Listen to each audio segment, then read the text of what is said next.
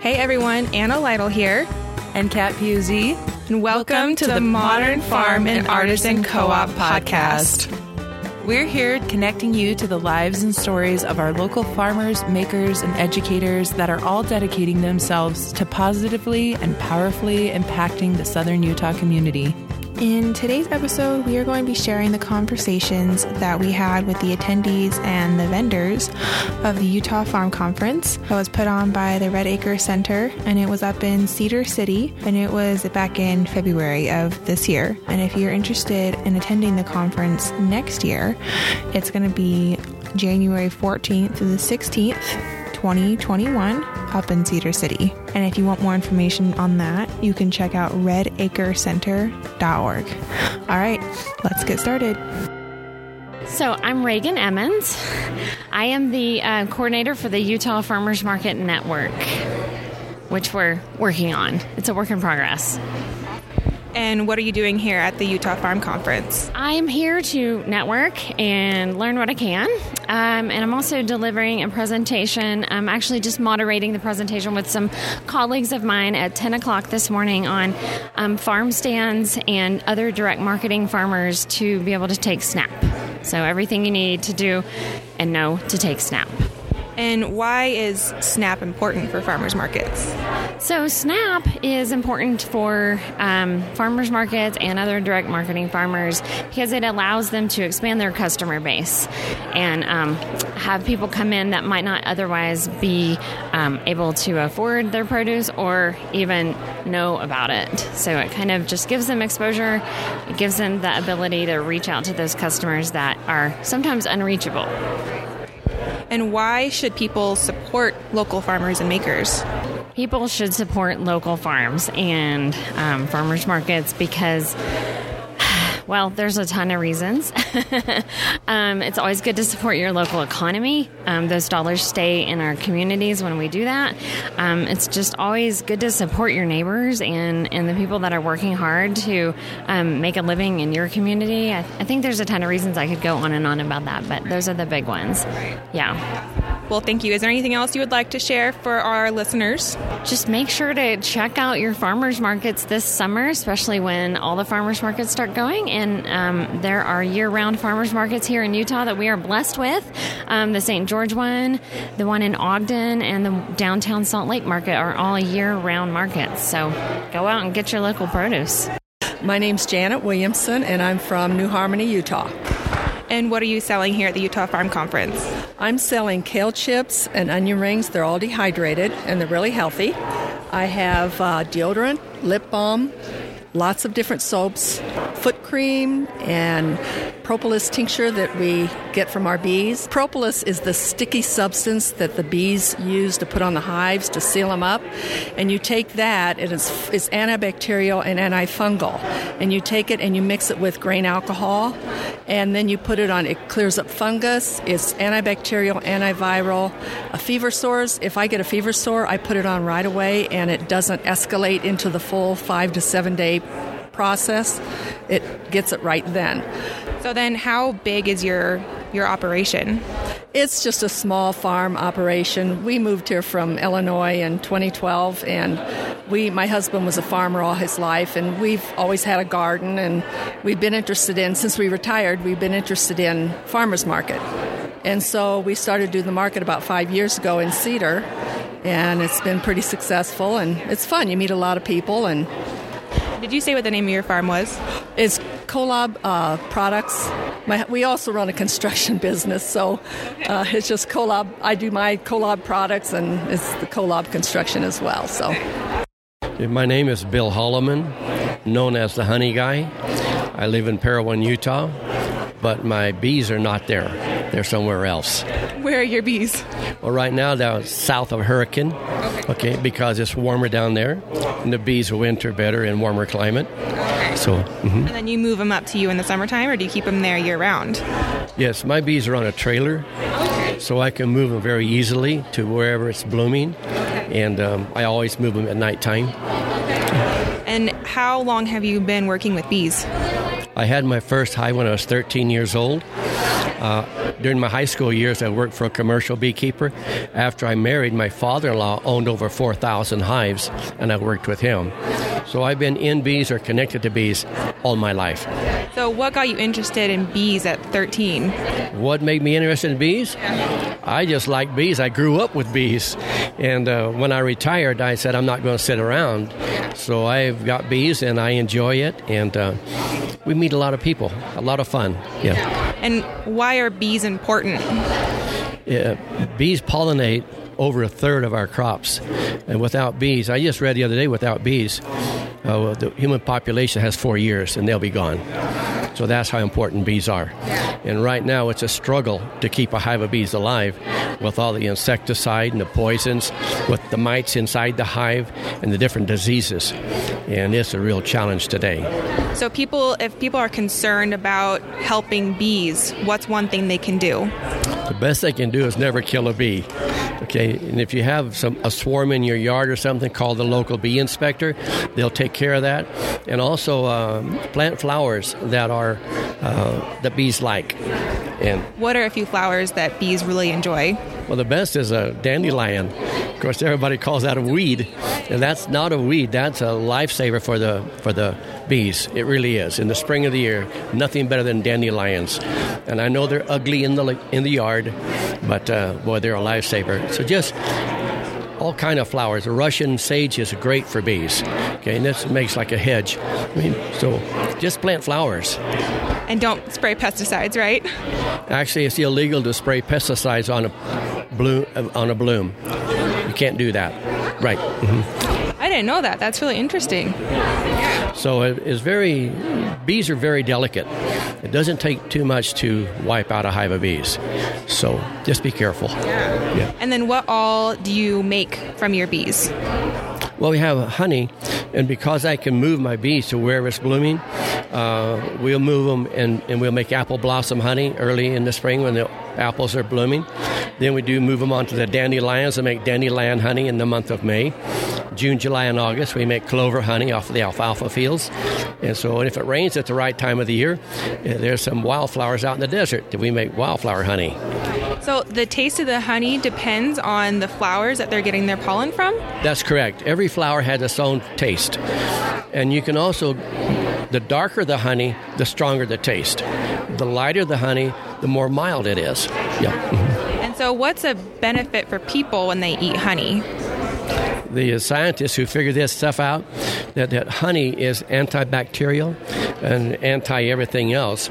So it's just a benefit to eat honey. I'm going to say local raw honey every day. And it just does wonders for the body. Okay, and then last question, why should people support local farmers?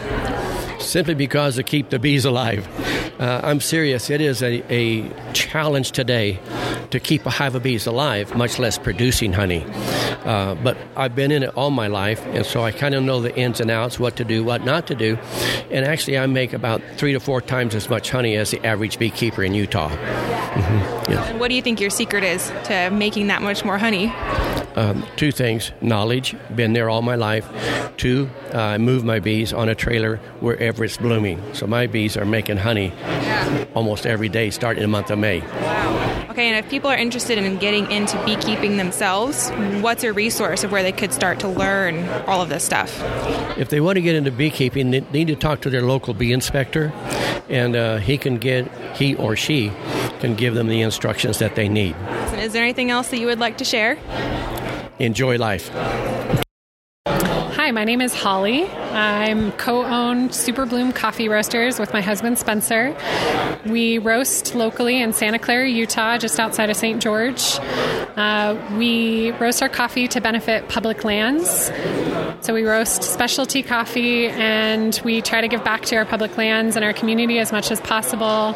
So the proceeds from our coffee sales, organizing advocacy and trail runs, and hopefully doing some trail cleanups this year. And where do you get your coffee beans from? We get our coffee beans from all kinds of different countries, from Central America and South America, different places. We work with green coffee buyers who make sure to have relationships with the farmers so we know we're buying sustainably sourced coffee. And why is sustainability important with coffee? It's something that touches a lot of people, everyone from the growers to the buyers to the roasters to the baristas to the consumers. And it's something that we just feel is personally important to make sure that we're contributing back and representing our business in a way that we think businesses should play a role in the community. That's awesome. And what got you interested in coffee? So Spencer and I are married, and on our first date, actually I think our third date, he made me a cup of coffee, and it was the best coffee I've ever tasted. He has a background in coffee roasting and barista and all of that, and I didn't know what I was missing until I tried his coffee, and it's been kind of a staple in our relationship in a way that we slow down in the morning and connect to nature and connect with our friends and ourselves. And so why is supporting local important? Buying local is important so that you feel more connected to the people around you and your community and build the place that you want to be living in. And it also helps reduce your environmental footprint. My name is Pam Langford, and the name of my farm is Marigold Gardens. I am here in Cedar, or out by Three Peaks area kind of thing, so about 20 minutes from here. And what all do you grow? So I grow a lot of different vegetables, and I'm a year-round. I actually do the farmers market here in town off of 200 North. And so we've got carrots and potatoes and beets in the ground. I have fresh greens year-round, fresh herbs year-round. So, yeah. And how do you grow it year-round up here? Do you have a greenhouse then? So I have a few greenhouses. One that gives me the ability to do the greens is actually a partially sunken greenhouse. And then I have 2 large regular greenhouses. And then I even have the potatoes and the carrots actually outside in the ground and scoot the snow off and pick them. So, yeah. And how long have you been farming? Well, I have been farming for over 40 years because as a child, that's what we did. I took a break of a few years there raising kids and stuff, and then I'm doing it as I'm raising kids now, so a lot of years. And why do you think raising your own food is important? I just like the feeling, I guess, of being self-sustainable, knowing that I can feed my family, that I can take care of us regardless. I looked at food storage for a while, but then I just thought, well, what better way to actually have food storage than if you have it in the ground always? So that's what we do. And then why should people support local farmers? It's what makes it possible for us to do it, is if we have support, and it's a backup plan for them too as well. So, yeah. Okay, and so are all your kids involved in the farming? Yes, I have got 12 kids, and even my grandkids are starting to get involved. So, yeah, we do it as a family. My sons and husband have been the ones that have built the greenhouses, and yeah, it's really... And why do you think it's important to get kids involved in farming? Kids need to know how to do what we do. And you can take a 3-year-old that's raised on a farm and they can identify everything. And that is how it should be. They should know how to do it. It should be second nature. My name is Julie Sheen, and we're from Giving Ground Seeds, and we're based in Pocatello, Idaho. We're a small farm. We're 3 acres, and we focus on rare varieties suited for short season climates and more arid climates. Pocatello, we are super arid. It's high desert up there, and we have a short season. So it's a little bit of a difficult growing season, even though we have excellent Snake River Valley soil. And we wanted to fill that niche of seeds for arid short season climates, because we When we've been farming prior to having our own seed company, we had struggles trying to find seeds that were well adapted to our growing conditions. Right. Because seeds learn every year, right? So they'll adapt to your local climate, right? So can you speak a little bit of why it's important for people to save their own seeds? Yeah, and that's a nice way to put it, that seeds learn, because you really do see year after year, if you're saving your own seeds in your garden, you really do see slight changes that help the plant thrive more in your situation. Because basically, when you're saving seeds, even if you're not doing any kind of advanced selection techniques, you're most likely going to save seeds from the plants that are doing the best in that population that you're growing out. So if they're doing great in your garden year after year, if you're selecting 50% that are doing the best, over time you're going to have crops that are really well adapted to your growing conditions, and they're going to be easier for you to grow. You're going to have less inputs as far as like water, fertility, pest management, and that's historically the way that seed saving and cultivation of gardens has been done, is by farmers, gardeners, homesteaders saving their own seeds, sharing them locally or even not so locally, and kind of going from there. Right. That's awesome. Thank you. And so why are heirloom seeds important? Well, heirloom is a designation that basically means a seed is open pollinated. It's something that means that the seed will breed true year after year. It's not a hybrid. And hybrids are basically intentional crosses made by usually seed companies, larger seed companies, and that want certain traits in that plant. And there's not really any intrinsic problem in that. But when gardeners go to save those seeds for the following year, they're not going to breed true. You're going to find plants all over the map, super short ones, super tall ones, just because of how the genetics work from year to year and generation to generation. So heirlooms is a word that people usually use to mean open pollinated seeds. Sometimes it also means seeds that have a story, that have been passed down for generations, like you would an heirloom antique item. And so open pollinated seeds really put the power in the people's hands. It puts the power in the gardeners and farmers' hands to save those seeds and improve those crops.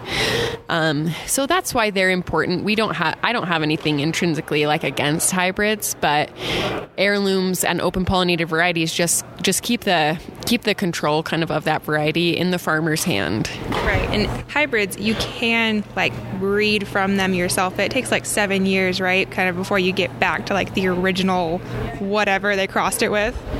Yeah. It takes quite a while. It's a big sort of breeding effort to dehybridize a hybrid and get it to be a stable, open pollinated variety. And if you're up for the challenge, it can be a really interesting breeding project if you take a hybrid of something that you really like certain traits of it, and you want to turn it into an open pollinated variety that you can then give to your friends and say, you can keep this for year to year. There are a number of farmers doing that, and that's an interesting breeding project in and of itself. Well, and can't also farmers start breeding their own? If they like certain tastes from one bell pepper, they can plant it next to another bell pepper, and they'll eventually cross-pollinate, right? Mm-hmm. Yeah, exactly. Some it's just that simple. If they're outcrossers, you just plant them near each other and expect them to inbreed and cross-pollinate. And some crops you have to do more hand pollinating, like peas, because they pollinate themselves. So in order to kind of overcome that, you have to hand pollinate them. But we grow a lot of land races that are bred by Joseph Lofthouse in Paradise, Utah. And basically what he does to create a new land race is he does exactly that. He takes a bunch of different varieties, lets them all cross and crosses them himself, and then year to year selects the ones that do the best. And he maintains a really diverse population, so he has diversity to select from. And I encourage people to check out him too. Awesome. And so why should people support local farmers and seed savers? Yeah, kind of like how I was saying, seeds really learn and become adapted to a place and to a climate. And as we're thinking about an agriculture and food system that consumes less energy, one of the crucial pieces of that is actually planting crops that are adapted to your area. So you're not having to apply excessive amounts of water. You're not having to apply excessive amounts of fertility. And many people don't realize that there are a lot of crops, a lot of varieties of crops that are bred for low input systems and organic systems. And so when you're buying locally, when you're buying organic, you're buying seeds that are adapted to those low input systems. So if people are curious about starting their own gardens, what would be your number one recommendation for them? Yeah, I would just kind of look within your bioregion to start out with. The Intermountain West or the West can be a really good place to start, but be really careful when you're shopping for seeds, because some seed companies say they're grown locally when they're actually not. So kind of learn a little bit, just like you would when you go to the farmer's market and you want to learn about how your produce is grown. Learn a little bit about how your seeds are grown, because not all seeds that are sold locally are grown locally. So yeah, I would kind of start there. My name is Constance Lynn, and I have a offering called Night Raven Wild and Organic Herbs. And so what all do you sell? I offer completely organic, 100%, creams, salves, tinctures, teas, and I hand collect all the herbs. Wow. So do you have a farm, your own farm then? I have my own farm. And where is that located? Boulder, Utah. Okay. So what all do you grow? I grow, I have a full vegetable garden, but then as far as the herbal remedies, it's calendula, red clover, yarrow, comfrey, everything. Yeah, just fields. So what got you interested in growing herbs? Yeah, personal health. Yeah, so. Are you like an herbalist then? Okay, very cool. Yeah. So how big is your farm? My farm itself is probably a 1/4 acre. Wow, that's pretty impressive to be able to grow that much.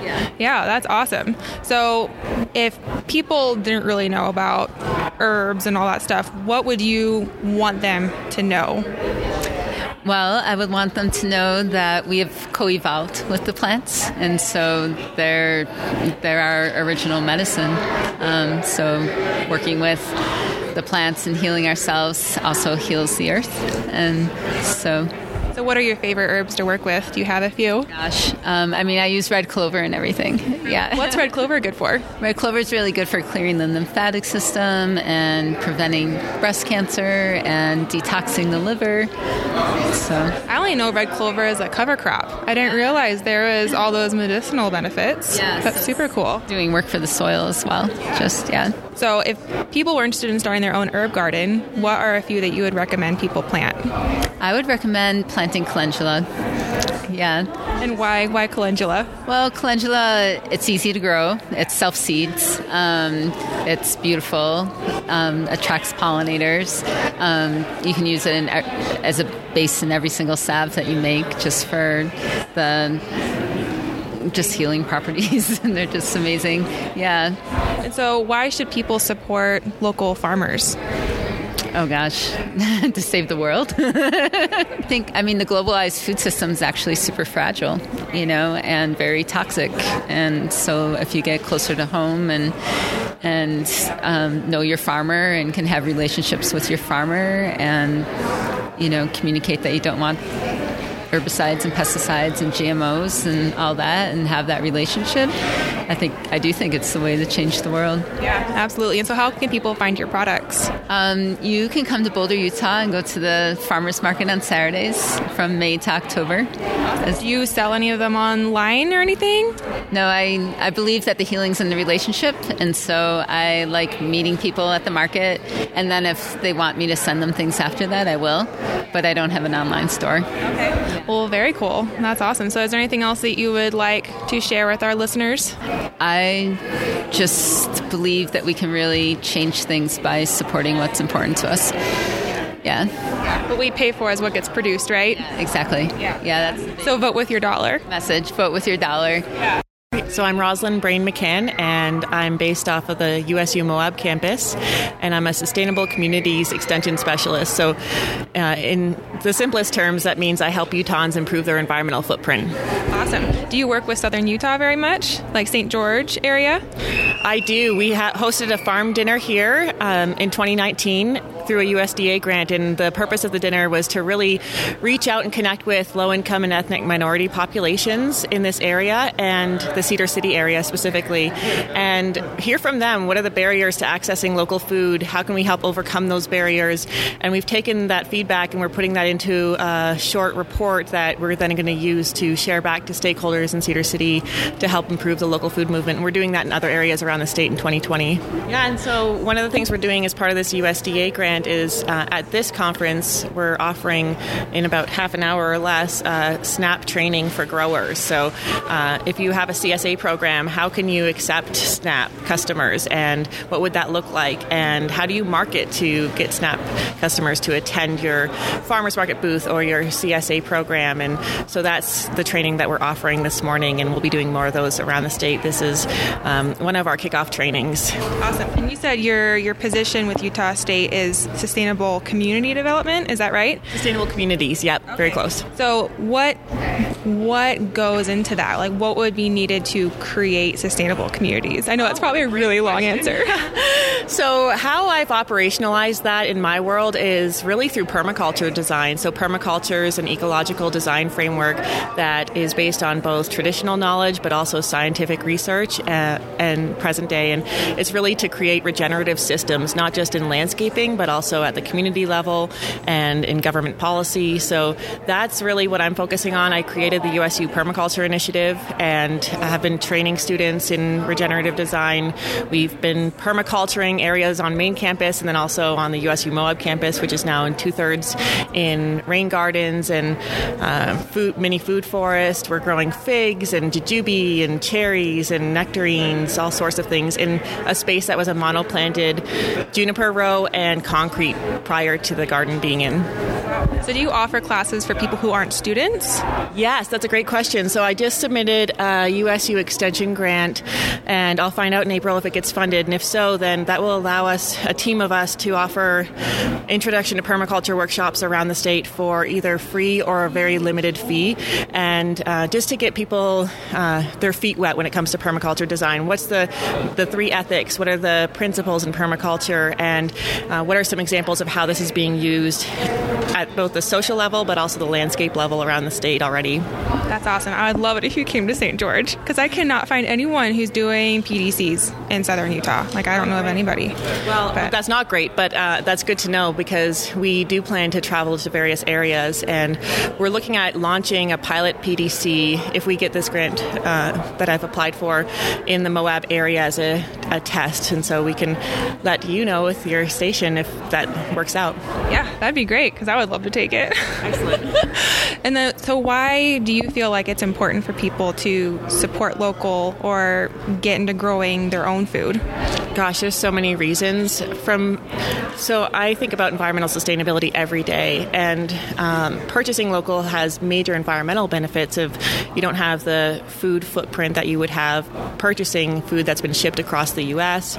But then also, in addition to that, generally, if you're talking to the farmer, you get a better feel of their farming practices. They might not be certified organic, but they're engaged in practices that meet or exceed organic standards. And I really strongly believe in supporting a small-scale grower. But then there's social benefits. So a lot of people don't actually think about the way they feel mentally, internally, when you go to a grocery store, it's not a relaxing experience. I have a baby and a toddler, and so when I have time to go grocery shopping, I don't want to be stressed. I want to go to a farmer's market, interact with a farmer, or go to our local food co-op in Moab, which is the Moonflower Co-op, and that is a more relaxing, grounding experience for me than being in a large-scale grocery store. Right. And so that's, to me, there's amazing psychological and emotional benefits, but also environmental benefits of purchasing locally. It's a win-win. My name is Gina Cornea, and I am with an organization called Utahns Against Hunger, and I am here to talk to farmers about how they can accept Supplemental Nutrition Assistance Program benefits, which is otherwise known as food stamps. Right. And where are you based out of? I'm out of Salt Lake. Out of Salt Lake. Okay. And so you said it's the Utahns Against Hunger, right? So what can you tell us about that organization? Yeah, so we are a policy advocacy organization that's been around for about 50 years, and our mission is to increase access to food through advocacy, outreach, and education. So we aren't an organization that is handing out food to people. We work on programs like summer food and food stamps and breakfast in the classroom, making sure that people who are eligible have access to those programs that help them purchase food. Okay. And why is that important? Well, so 1 in 9 Utah households experience food insecurity, which basically means they don't have enough resources to buy their own food. And so, obviously eating is a really important thing and has really, beyond sort of, the obvious, it really impacts, our health overall, and food insecurity really impacts diet-related illnesses like diabetes and high blood pressure and heart disease. And there's a whole body of study that talks about the impact food insecurity has on mental health, particularly in children, and how that is a traumatic experience for them. And so we want to make sure that people have access to the food they need. And so we work at the state legislature, we work on the federal level, and then we also work on the state administrative level. So we do a lot of work with the Department of Workforce Services and the Department of Health, those agencies that administer those federal nutrition programs. And really our goal is just to make sure that those programs are funded and that they're accessible and that people know about them and that they can make an informed choice about participating. Okay. And do you feel like one of the biggest roadblocks is the cost of healthy, nutritious food? Like it ends up being more expensive typically, right, than getting the processed food? Yeah, and, food stamp benefits are really modest. They're about $1.49 per person per meal. And so when you're trying to feed your kids healthy food, or you're an elderly person and you're trying to buy healthy food, that can be a real barrier. And one of the things that Utahns Against Hunger is really proud of is getting more farmers markets and farm stands to accept SNAP.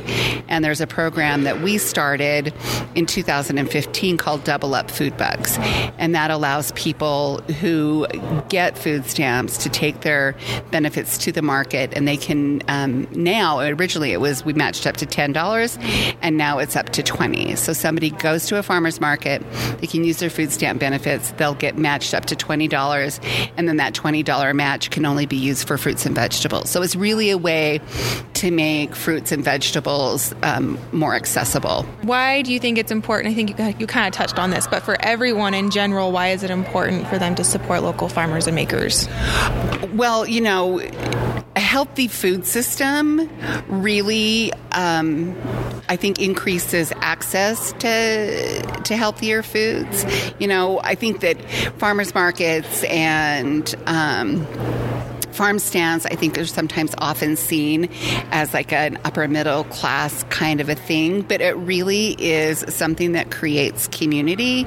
And if we want to create community, which I think, sort of that small town mentality of we all take care of each other, I think that it's important that we support small producers because they're the ones who are growing our food. And, know your farmer, know your food. And so I think that it's really, it's an opportunity not only for us to support local agriculture so that it makes it affordable for farmers to continue to grow, but then it also gives access to people who otherwise might not have access to good food.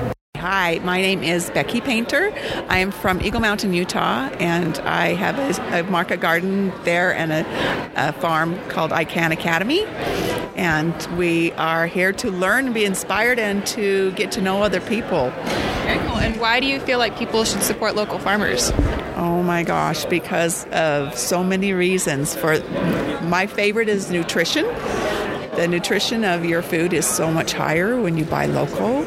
It supports farmers that need the support to make it. We only produce 3% of our food in Utah that we consume in Utah. So it's so important to make that be a big priority in our communities. My name is Heather Miller, and I am from Lehi, Utah. And I have 6 children and a wonderful husband, and we farm in our backyard. So I have a master gardener. I got a certificate. Yes, I got it at Thanksgiving Point through USC, and I think farming gardening is very therapeutic for me. With 6 kids, working side by side with them in the garden, just working the soil and seeing the miracle of growth and how that can inspire each of us to know our Creator and know why we're here and how we can share what we grow and how it blesses other people. My husband is a survivor of stage 4 colon cancer, and that spread into his liver and his lung, and he had a 4%, 5% chance of survival. But I feel very strongly that what we take into our body and what we eat has a huge impact on our health and vitality, and he's doing fantastic, and he's beaten all the odds, and I'm grateful for modern day medicine, but I'm also grateful for healthy vegetables and good eating habits, and it can be such a blessing for all of us. So how big is your property then? We just have a half an acre, but we have 28 fruit trees, and we have 3 rows of 3 different kinds of grapes, and we have 2 different varieties of raspberries, and I start a lot of my seeds from scratch in my basement. My husband's built me. It's called the garden room. And there's all these lights, and I just tend to it. And I don't know, I feel empowered by gardening, and it's kind of strengthened my my confidence in my ability as a mother and as a community member. I'm very involved in strengthening families that are going through hardships. We started 19 years ago, Lehi Family Week, and that's a way in which families can come together and strengthen one another, and we have a whole week of celebrating that. But I think gardening is a huge way that we can connect with our community. That's awesome. So how much of the food you consume do you think you're actually producing?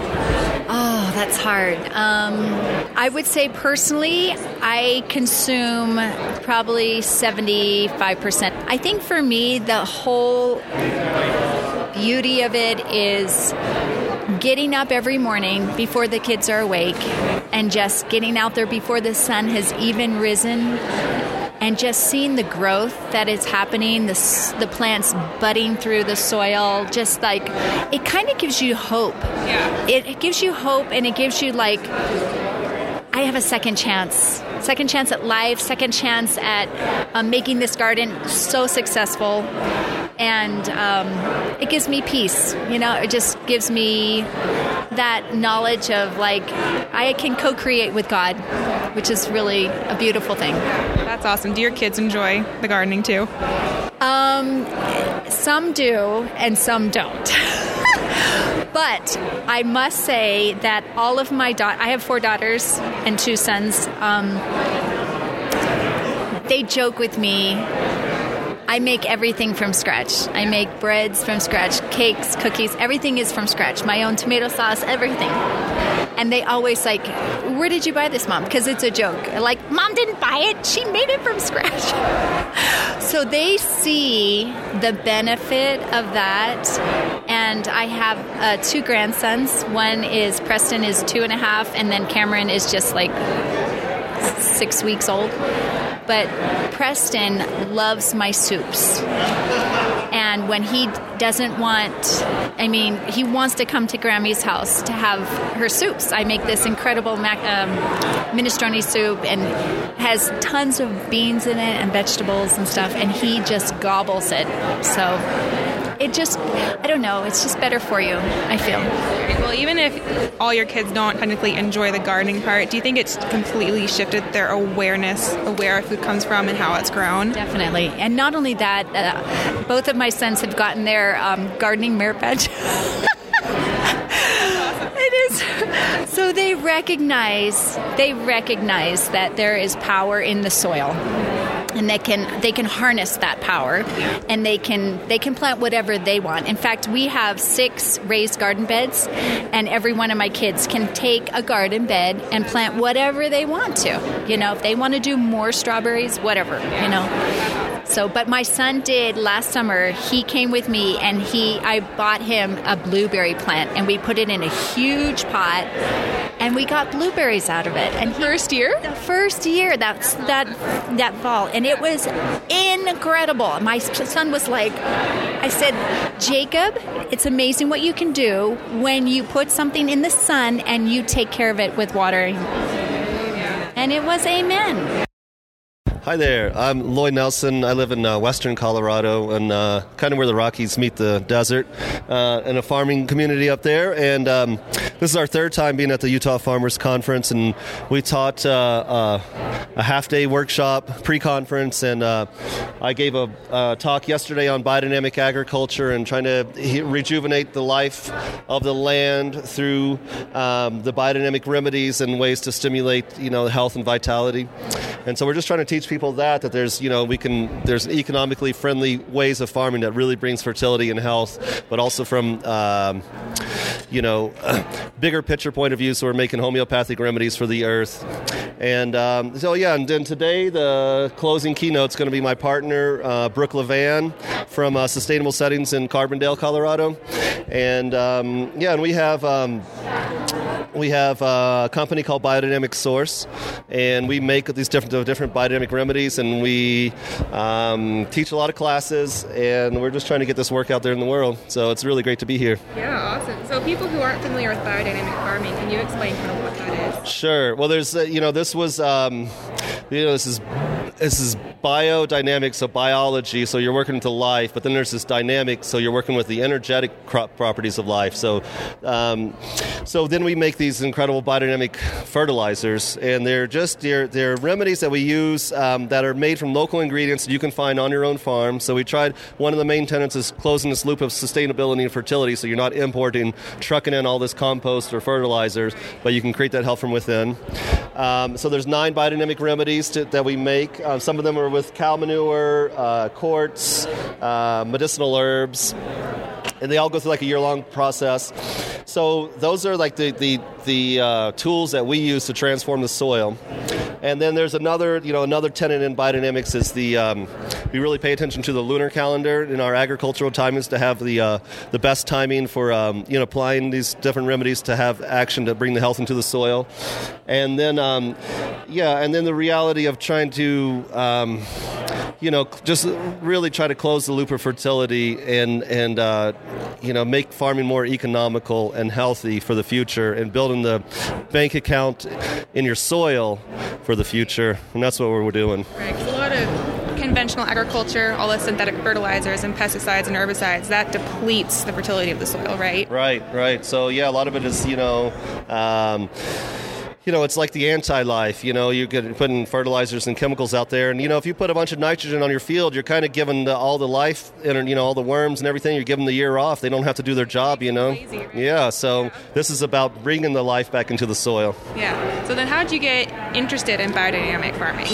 Well, it was kind of a message from God. Actually, it seemed like I just had stumbled upon it. I was studying horticulture in college, and I had this strong intuition with my brothers that we had to save the world. And of course, this was a youthful intuition. But the next day, we met the man who turned us on to biodynamics, and we found this, and I started using it and had just incredible results. And so that was about 23 years ago, and I've been teaching people how to make these biodynamic remedies ever since. And it's another way to fertilize in a completely different matter that is going to, you're using small amounts, but they're high powered, and they have an incredible effect in bringing the health in soils. So we've been doing a lot of studying with even the USDA and NRCS, and we have soil tests, like even the graphs on the wall there shows that the stuff really works. Yeah. So we're here to help some of these farmers, because this dry desert climate out here, it's tough, and so we need some new tools for the agrarians, and that's our work here. So then how would you say, if people are familiar with